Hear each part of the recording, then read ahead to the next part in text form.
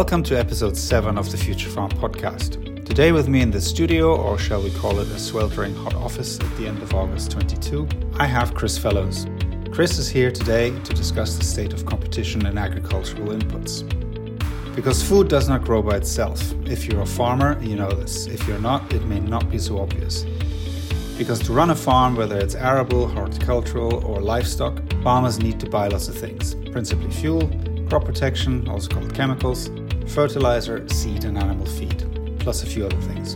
And just like anything else, these inputs are getting dramatically more expensive, so making sure that the market is working efficiently is critically important.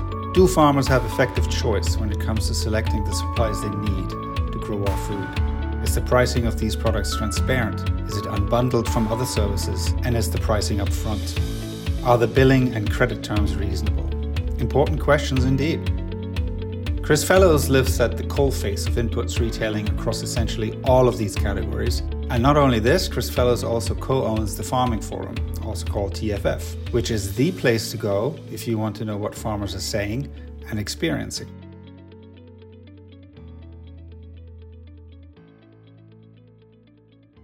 So we know he has his ear to the ground. And let's get started. Chris, would you mind telling us a little bit about yourself before we get into it?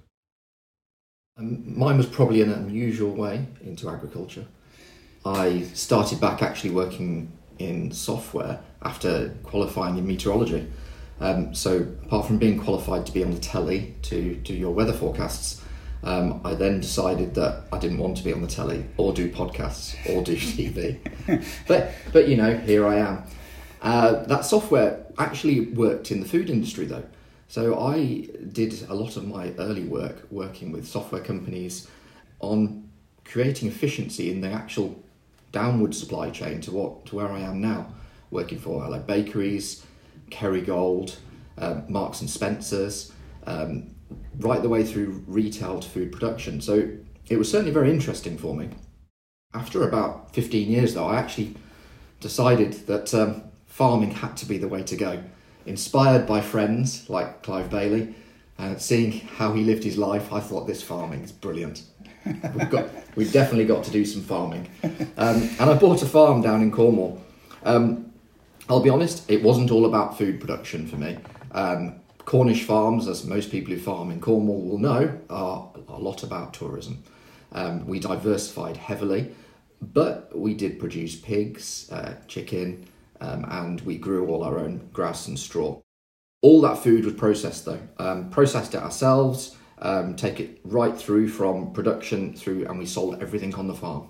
We made good money out of a pig. In fact, I was horrified when I found out what a pig actually sold for at market. Mm-hmm. So I was actually very naive about the whole buying process. Because I was selling for such high values, I didn't really care about costs as much. And probably as a small farmer, as long as I was making money, I was happy. So you went from weather forecasting to farming, which is probably, you're right, an unusual route, but nevertheless it does make sense given that weather is one of the big factors in deciding how your farm's going. Okay, so thank you for that. Why don't we jump right into it, the topic of agricultural inputs. I think to set the scene, a lot of our listeners are not farmers. It might make sense to just simply explain in a little bit of detail, what does a farmer need to run their farm? What kind of farmers are there out there and what do they need to produce food for us? It really depends on the type and scale of farmer. So if we looked at an average livestock farmer, which, I wasn't average, I was probably pretty bad at it, but you need feed, you need vet meds, you need fuel, and then you'll need some degree of crop protection products. In fairness, I didn't need a lot of crop protection products because I was organic, so that made life pretty simple for me. And then we're into the feed section, but that's fairly normal for a livestock farm. If we're starting to talk about bigger arable farms, just things change. Obviously, no vet meds on most of those farms, but significantly more fuel and crop protection products. Then also your basics to grow anything. Yeah, fertilizer. And fertilizer. Absolutely. Okay, so it depends on what you farm, but there's some common denominator products, fuel being the one, and crop protection, which is tech speak for the chemicals, really, the glyphosates of this world, is what you need to grow the food we eat. And what's sort of, if there is an average, what would you say is the average spend in the UK for a farmer across livestock and arable? What does it take to in terms of money for you to run your farm? Well, that's a world of difference, if I'm honest.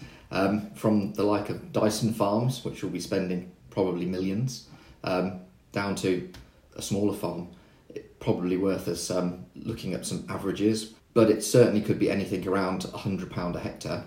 Mm-hmm.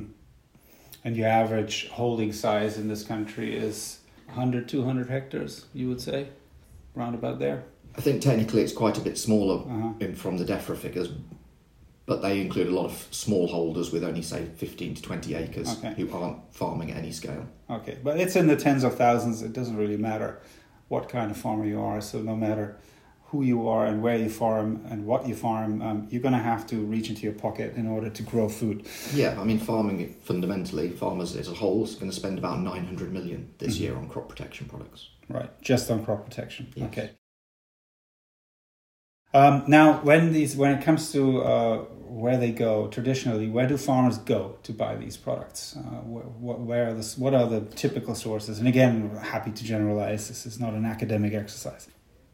So for any farmer at scale, there are 5 big sources. They are called collectively the distributors within farming.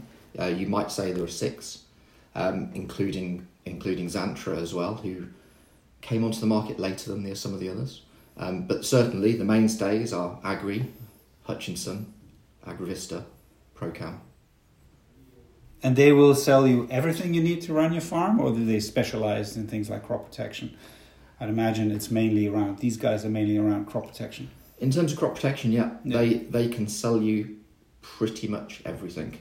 They'll all have slight variances. They will use certain brands rather than other brands, but fundamentally they can get you every single product you need. They work with all the big producers, which are the companies we will all know from, even people who listen to Gazettes. So farmers don't go direct to Bayer or BASF to buy their stuff. They go through a distributor when it comes to products like crop protection. Is it the same with fertilizer, or do farmers go directly to the manufacturer, or is there a similar scene of distributors there in that area? It is similar. The difference probably is more to do with how the product is moved around. With crop protection, a lot more is held in warehouses, whereas with fertiliser, a lot more is delivered directly. So everyone is more a broker in that situation. So the other 2 categories worth mentioning, I suppose, or 3 really, is seeds. For seeds, again, you go through a distributor. Is it more or less the same, or do you go directly to your Syngentas? No, you would typically wouldn't go to a KWS or a Lima Grain or a Syngenta to buy your seed. It would always be through a third party. So so we've established really that in this value chain there are distributors who sit between the farmer and the manufacturer of the product. Perhaps the one exception might be fuel, where it seems like there is quite a bit of going direct to the fuel supplier that you know. You're nodding, so I guess you agree. I do. And perhaps machinery could be another one where you know who sold you that tractor, so you got to go to them to get your spare parts. You are, but even the machinery market has evolved over the last 10 years, just like it has for anyone who's bought a car. Yeah. The days are going where you just go to your local dealer to get a price. That's true for car buying, and it's becoming the same for machinery. So it has evolved.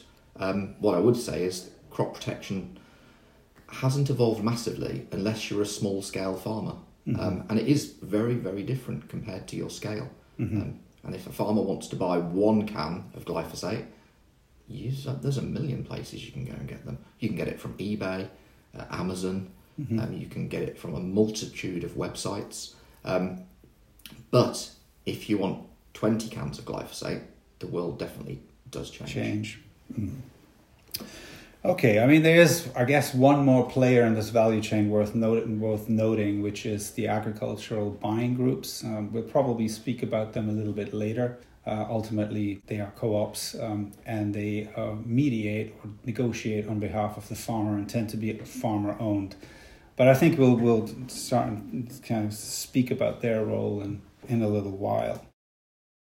Okay, so we've kind of painted the scene. Farmers tend to go through middlemen to buy the products they need to run their farms. We've established that they spend, well, depending on how big they are, but they all spend quite a lot in order to grow the food that we eat.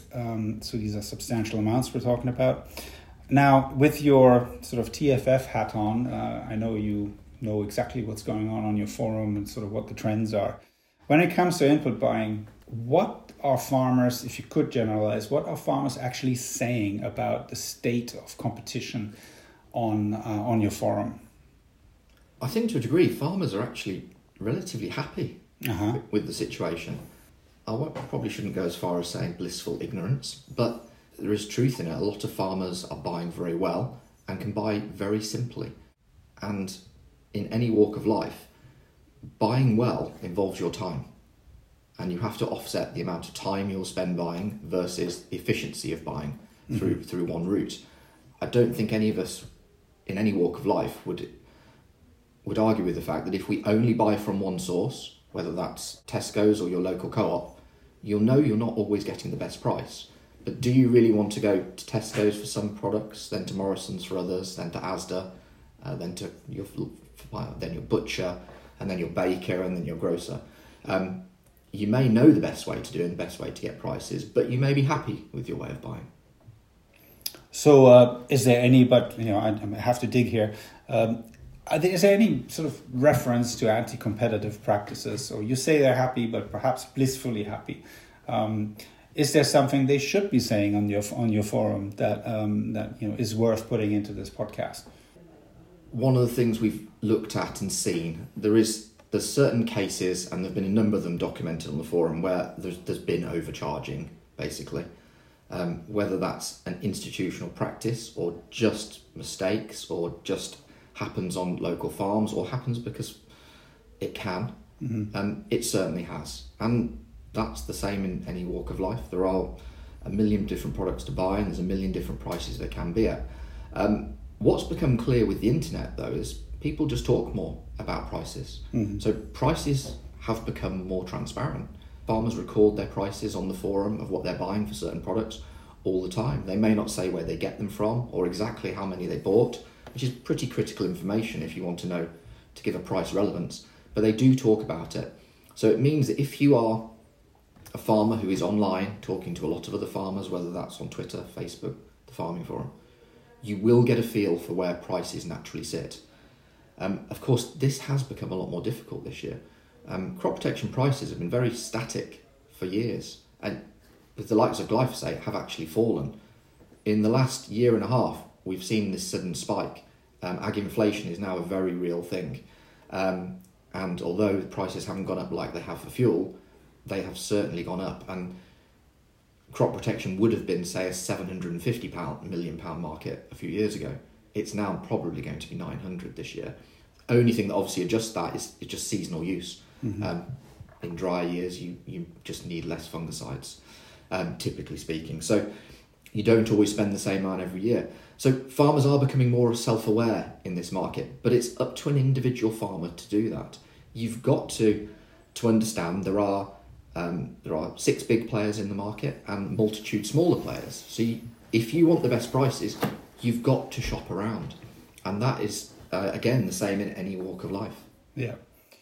Okay, so we've come to a point in the discussion here where, let's take a step away from the farmer. So we've established that the farmer is, smart farmers shop around, although it was always a sort of a question of, how much shopping around is beneficial for you in terms of the time invested in it. And they use your forum to kind of help each other in a way, to kind of say, over here, you can perhaps get it a little bit cheaper. Could you make an argument? You and I guess we have to come clean here. We work together on farm deals. We've been running together this online price input buying group for 18 months, I believe now. And is it worth looking at, take the farmer on one side and look at, our side of the equation, which is us trying to, as a business, or any buying group really as a business, trying to source product. What is, I know this is a bit of a thorny topic, but it's got to be said. What is our view really, or your view, and I'll second you. What is our view on competition in the marketplace? And let's look at this category by category. So let's start with fuel. We launched with fuel straight away. That was our first product.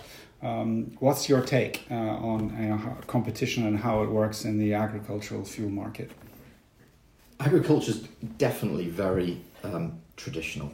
There's a small number of players, but fuel was a good place for us to start because fundamentally there's a lot more players in the market. It's regionally based.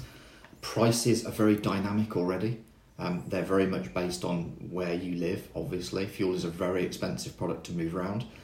And therefore it was less contentious. It was our ideal place. Plus every farmer needs fuel, whether it's 100 litres a year or 100,000 litres a year. So it was a perfect place for us to build our membership and offer someone a system that's just easy, where you don't have to ring 3 people a day to get a price. You just open your phone and it gives you your prices on that day.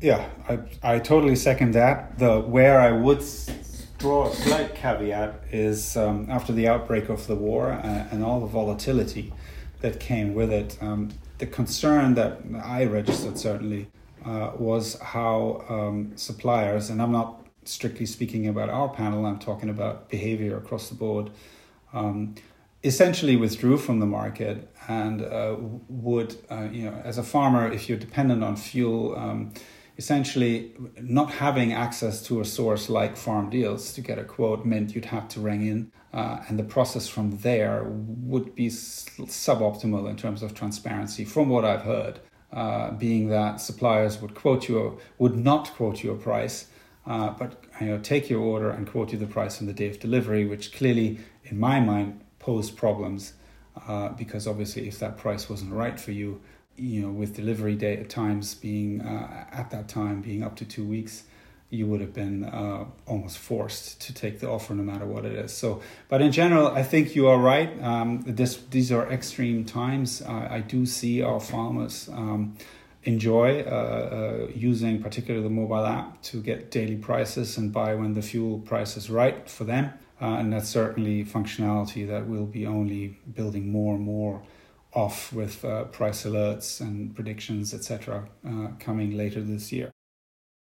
So that's fuel. Now let's look perhaps at the opposite spectrum. Let's look at crop protection. What was our experience here? Which I suppose is reflected amongst any startup in this space. They would be going through more or less the same thing.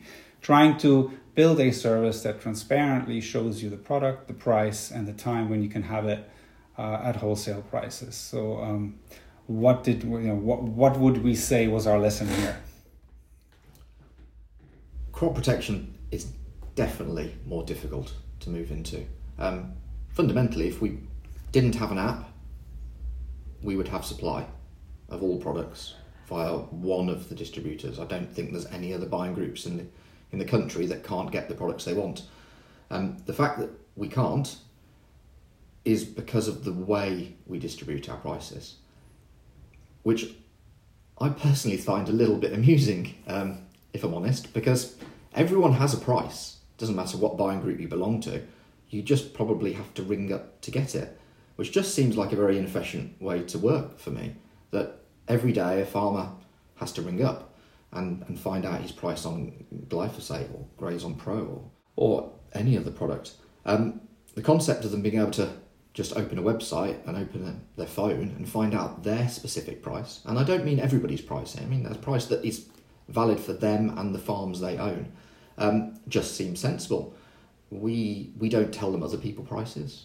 We don't tell them the prices in East Anglia, the prices if they buy for bigger farmers who are getting better prices. Those prices are specifically built for them with tiering in mind. That just seems really simple and easy. It also makes sure that every product we sell, and every time we sell a product, it is a profitable product for the company supplying that product. It means that there's always the right amount built in to deliver to the right person in the right volume. It's a very honest price. So given we're doing exactly what all the other buying groups are, you'd think it would be very easy for us to get supply, especially being the 4th or 5th biggest in the UK now. But actually the opposite is true. There's still a very reluctance just because of the way we distribute information. And that's probably the oddest thing. But obviously with such a small field to work in, it means that you are beholden to people, and then scale becomes important. And it probably is a thing about understanding. It's a time will take, and you see things changing all the time. And certainly in the amenity market, they've changed significantly, where you're supplying products to, say, smallholders or golf courses or football pitches. There are a multitude of websites out there. One of which, in fact, is owned and run by Agravista.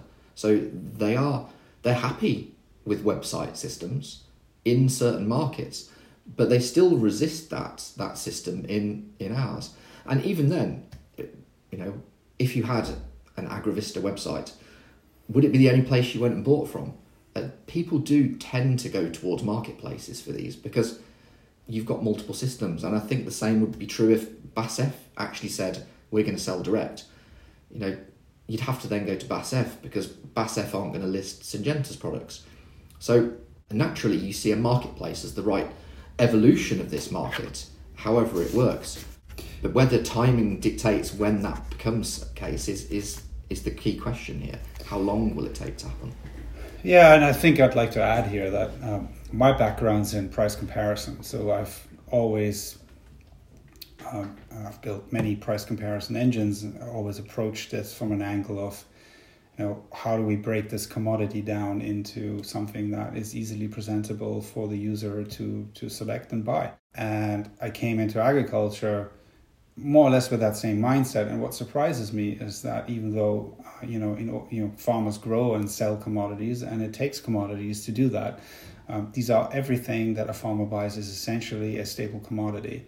But they are sold as if they were specialized products. And that I find is curious. And I think what you've hinted at is the way we are feeling that is by reluctance of certain distributors to engage with us, which we think we will overcome with scale and innovation. Because ultimately, I think, it is...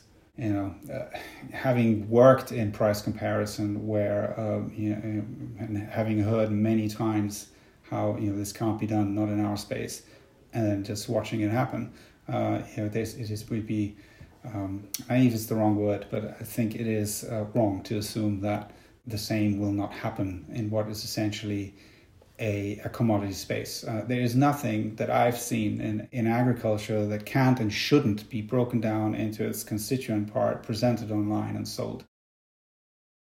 That brings me on to the next point, because some of the distributors will say, haha, Mr. Ritzmann, you're wrong here. And that's because we offer advice. And I think that is probably one of the things that is also holding the market back, at least in my view. So perhaps could you explain to our listeners what the problem or what the complex is between the selling of products that you need to apply to your crop and the dispensation of advice, agronomic advice?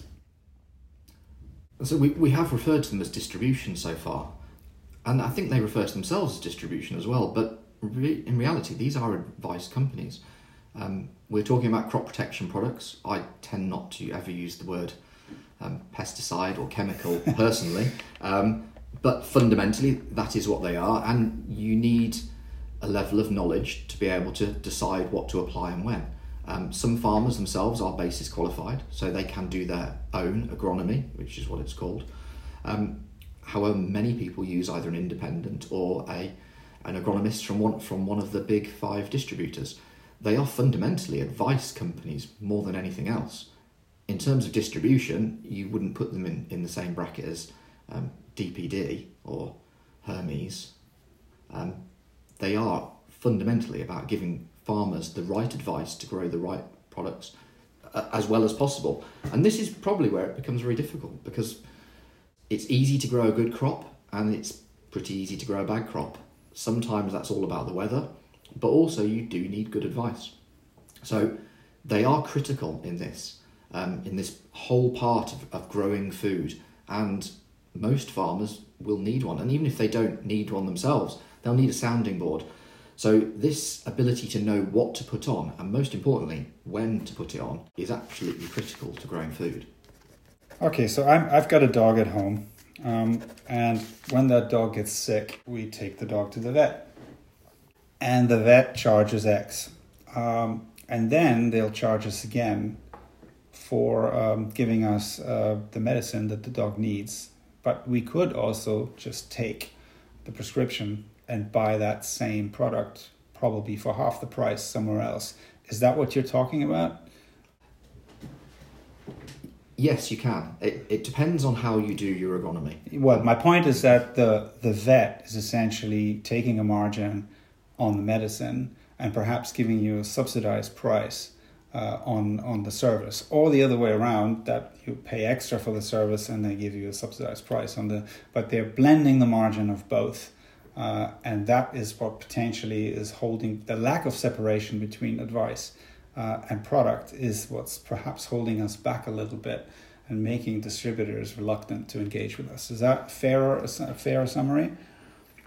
It is, although it goes further than that. In your example, you can take your animal to the vet. In fact, they'll come to your house and look at your dog. Oh, nice. And they will tell you if anything's wrong with it for free. And if there is something wrong, they'll sell you something to fix that. But their services will be bundled in with the price of the product they sell you.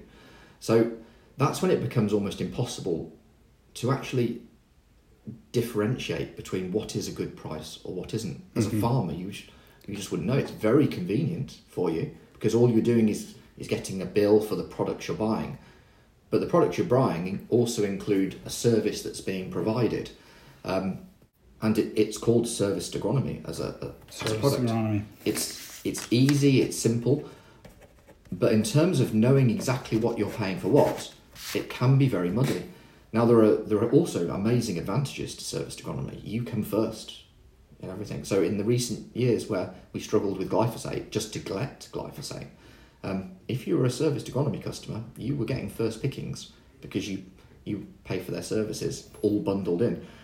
And I can see that's with that sort of model, it becomes very difficult then when you have websites putting prices of products on for what we call supply customers, because you can't compare the two. Well, you could compare the two if you were putting your calculator to use at one side. We know roughly that agronomy costs between £50 and £20 a hectare. So if you know you farm X amount of hectares per year and you know you spend exactly on what you spend on crop protection any year, you can work it out and back it out. But to know at any point in time whether that price is good for you or bad for you, it is really quite difficult. It becomes then a yearly exercise of what is good for you. Right, which is kind of like when you're trying to run a farm and grow a crop and you're kind of fixated on the price of what you're going to get for the product you grow. That can be very, very tricky. You're asking a farmer to do more than just farming. Yeah, and it's a trigger for a lot of farmers. They may well be treated very, very fairly and be getting very, very good prices when you factor in the price they'd have to pay for agronomy separately. Yeah. But suddenly they go online and see a price and then they ring up their agronomist and say, why am I paying £15 a can more right now? Right. And the reality is because you're receiving a service, but how much are you going to use that service in any year? There's so many assumptions in this model you've got to calculate. You can only look at it on a yearly basis. You can't look at it at any spot price. Yeah. But there are spot prices everywhere, whether it's on our site, whether they're listed in Farm Compare, whether they're listed Farmers Saying, or whether a farmer's down the pub or at the market. They're all talking about prices. Just online, they're a lot more real.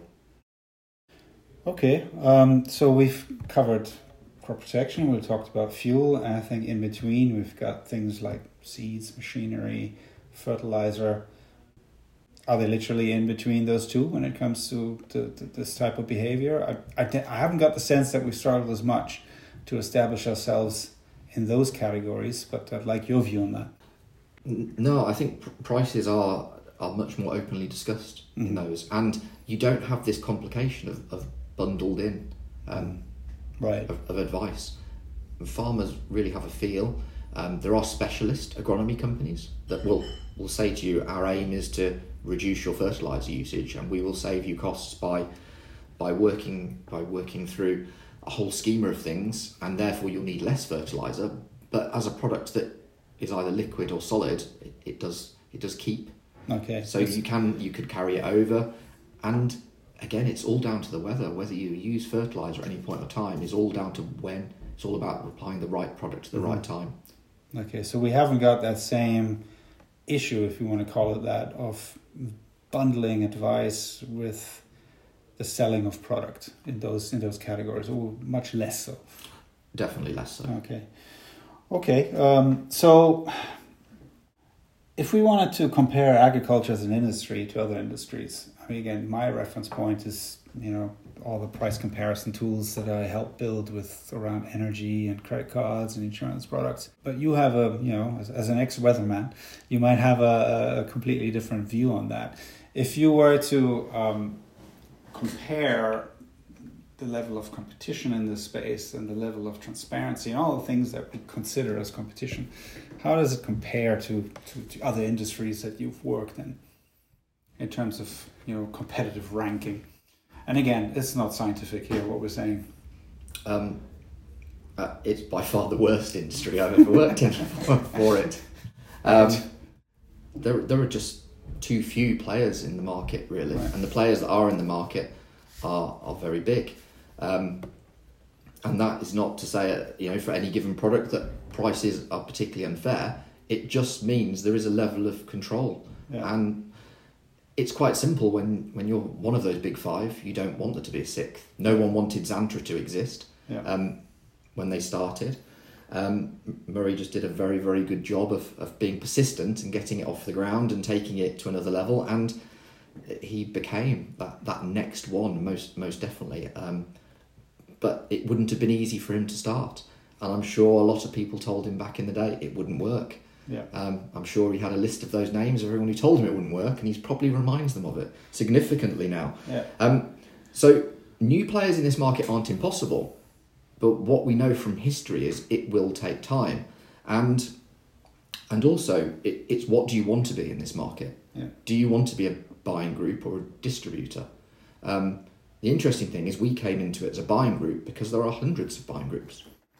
We all felt it should be relatively simple as a buying group to become another buying group. That wasn't the case. Certainly hasn't been. Yes, actually, it's been easy on certain products, difficult on others. Does that mean we need to become a distributor to become a buying group?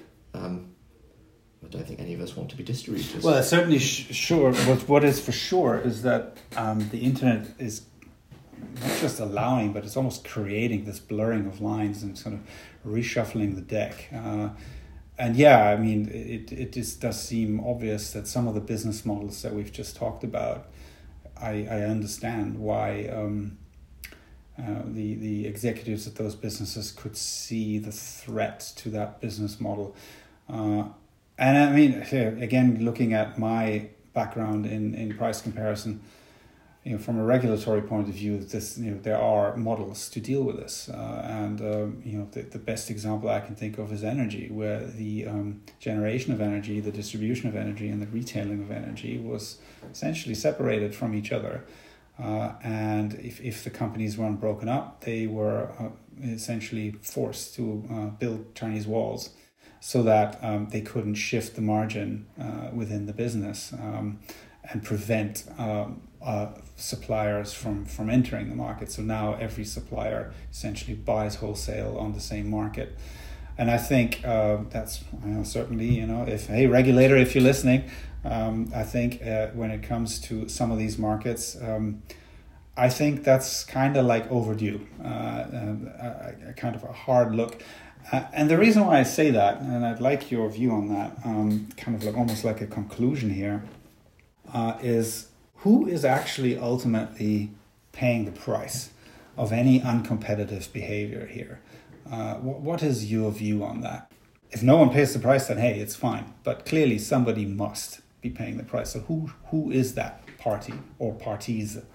Well, we live in a model that is called dynamic pricing, fundamentally, in agriculture, where farmers are fundamentally charged a different price based on who they are, and some legitimate reasons of where they are and how much they buy. But dynamic pricing as an economic model has one aim and one aim only. That is to extract more money out of a given market. It is not there for the benefit of the people buying the products. It is there for the benefit of the people selling. So we do need clearer pricing. The French, a couple of years ago, actually did separate the two processes. You cannot supply advice and product, which meant all the prices you then saw for products were the actual prices. They didn't have any services bundled into them. So it has been done in other European countries. And personally, I think it should happen in the UK just to make things simpler and clearer. And transparent. You've got confused people and confused for a number of reasons. And anything that can be done to make that simpler just seems sensible to me. We're not saying we don't need agronomists. We'll still need exactly the same number of agronomists. We'll still need them to walk exactly the same amount of land, and we'll still need them to give exactly the same amount of advice. What we're just saying is that advice should be paid for separately to the products that they advise you to buy. That's right. So to go back to my sick dog, you should essentially just be given the prescription and then go out and find the product. Preferably on farm deals, guys. I hope you're listening. I mean, I would add that I think I mentioned the cost of living crisis at the outset, and I think ultimately it is the consumer who pays for this, and I think that is ultimately any regulator looking at this needs to view it through that lens. Yes, farmers are disadvantaged by not having transparency and effective competition for certain products in the input space. Ultimately, it all feeds through the price of the product on the shelf. And that is clearly something that we don't need more of right now. Sitting here, staring ahead at what could be a really difficult winter to come, with price rises really across everything. And again, I think I feel slightly vindicated because today in the news we had I read that the grain traders, the four major international grain traders, who between them control 70% of the international grain trade, have announced record profits at a time when we're talking about hunger catastrophes, which kind of doesn't seem to make any sense to me. Well, it makes sense, but it doesn't feel right. Okay, so I guess to conclude, my final question to you would be, what do you think should happen, and what could farmers do to help themselves in this while we are building farm deals and surely bring all the products that ultimately they will need onto our shelves? Well, that's where we get to it. This is fundamentally an issue for farmers to work on themselves. The information is out there, so you know exactly what you're spending, what you should be spending, what other farmers are spending. There are a multitude of tools for it. We have one on the Farming Forum called Farm Compare, where you can submit your prices and get information back on what other anonymous prices are in your area and countrywide. So it becomes a farmer's responsibility to look, whether that's on a daily, weekly, monthly or yearly basis, but to actually sit down for at least a few hours a year and go through everything they've bought and work out how competitive it is. And if you do that, you just have better control. And it's going to be important on everything you buy to just fundamentally look at whether it's insurance or car insurance or warranties, or whether you should buy a new tractor, whether your finance agreements are up to date. You need to look at everything. But the information is there for crop protection. You can do this. So if you take time, just having the Farm Deals app means you can look at any price in any time. You don't need to actually ask anyone. Correct, yeah. Farm Deals is certainly a very easy and unique tool to get some transparency in this market. And it's only going to get better from here, with filters now around the corner to be released next week. Very excited about that. But yeah, I think farmers have shown throughout the ages, really, British farmers know what to do. And I think, our numbers show it. I mean, we've got 2,000 users now, members on the platform, so we must be doing something right. Right.